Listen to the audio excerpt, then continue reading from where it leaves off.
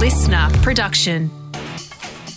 Good morning, sports fans, and welcome to The Scorecard. I'm Liam Flanagan, and this is your fast, fun hit of sport for Tuesday, the 15th of February. Today, our aerial hopes fall flat in Beijing, Smith's concussion concerns to keep him out of the Sri Lanka series, and a Carlton young star singing the blues. But first, the Super Bowl is arguably the greatest show on earth, and yesterday, Super Bowl 56 delivered. The Super Bowl has come back to Los Angeles! I mean, when The Rock is your opening hype man, you're off to a pretty good start. And then you follow it up with one of the all-time great halftime shows filled with more hip-hop royalty than my brother's CD stacker back in the early 2000s.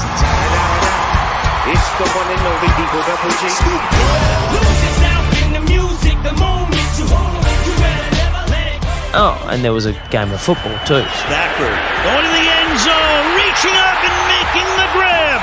Odell Beckham Jr. The LA Rams and the Cincinnati Bengals played out a seesawing tussle at the $7 billion SoFi Stadium in Los Angeles yesterday, but ultimately it was a Hollywood ending for the Hollywood team. But the Rams were built to win the Super Bowl, and they have sealed the deal. The Rams claiming their first Super Bowl win since the team relocated from St. Louis with a 23-20 win over the Bengals, and the Rams all-conquering wide receiver Cooper Kupp claiming MVP honours. Pass. Got it! Touchdown! And I'm happy for Cooper. I'm less happy for Rams coach Sean McVay, who at age 36 became the youngest Super Bowl winning coach in history. And I'm unhappy because I'm 2 years older than Sean, and now I'm left with feelings of inadequacy and failure. So thanks for nothing, Sean, but congratulations. Laura Peel, the woman who carried the Australian flag into the opening ceremony of the Winter Olympics in Beijing, also carried the hopes of a nation into the women's aerials finals last night. Laura Peel! She's gone backseat, just wheelied out on that landing. I'm not sure it's going to be good enough, Jackie Cooper. It's an iffy thing. That audio courtesy of Australia's official Olympic broadcaster Channel 7. And unlike compatriot Danielle Scott, Peel did enough to qualify for the super final, giving her a 1 in 6 shot at a gold medal. Or a 1 in 2 shot at a medal of any colour, I think. I was never very good at fractions. Anyway, let's see how she went. Her Olympic dream comes down to this. No. It's not the outcome Peel had hoped for. It's not the outcome Australia had hoped for. Everybody falls the first time. Yes, unfortunately for Peel, China turned out to not be the medal-winning Winter Wonderland she'd been hoping for, as she explained to Channel 7 after the event. I'm just disappointed, I can jump a lot better than I did tonight. But I guess that's the sport, and I was happy to see some big jumps on the podium. I'm happy to see the way the women's sport's progressing. The podium was a lot more difficult than the last Olympics, so I think we're moving in the right direction, and I'm proud to have been a part of that. And with that, it looks like Australia's final medal tally for the Games will finish at 4, which still makes it our most successful Winter Olympics ever. Tonight, Australia and Sri Lanka will go head-to-head in the third T20 International of the 5-game series between the two sides. But one man won't be taking the field tonight for the Aussies. Oh, he's taken it! I reckon that's going to clear the lot! Oh, what do we see? I don't know if Smith saved it or he hit his head in the process.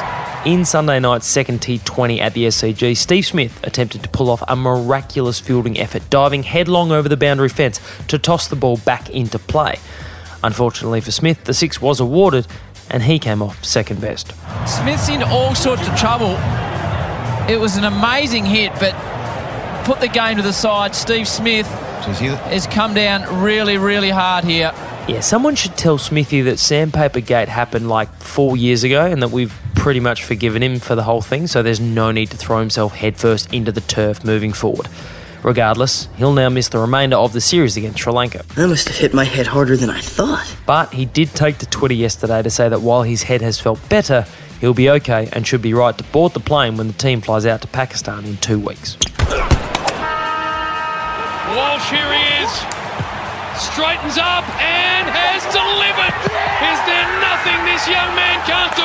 Sam Walsh, the man many considered to be not only the next captain of Carlton, but also the player most likely to lead them back to the Holy Land of Finals, a place they haven't visited since 2013. It's just been so long. Unfortunately, Walsh will be merely a spectator for at least the first month of the upcoming season after suffering a syndesmosis injury that will require surgery. The injury typically has a 6 to 10 week recovery period, meaning Carlton will be without one of their strike weapons to begin the season. And I guess that's why they call it the blues. And that is your Fast Fun Hit of Sport for Tuesday the 15th of February. I'm Liam Flanagan, and if I can leave you with one piece of advice, make sure you favourite the scorecard on Spotify or subscribe on whatever other podcast platforms you're using to listen to the podcast so you can guarantee you get your Fast Fun Hit of Sport every day and you're not stuck on the sidelines like Sam Walsh. That makes things easier, huh? I like the way you think. Catch you tomorrow on the scorecard. Listener.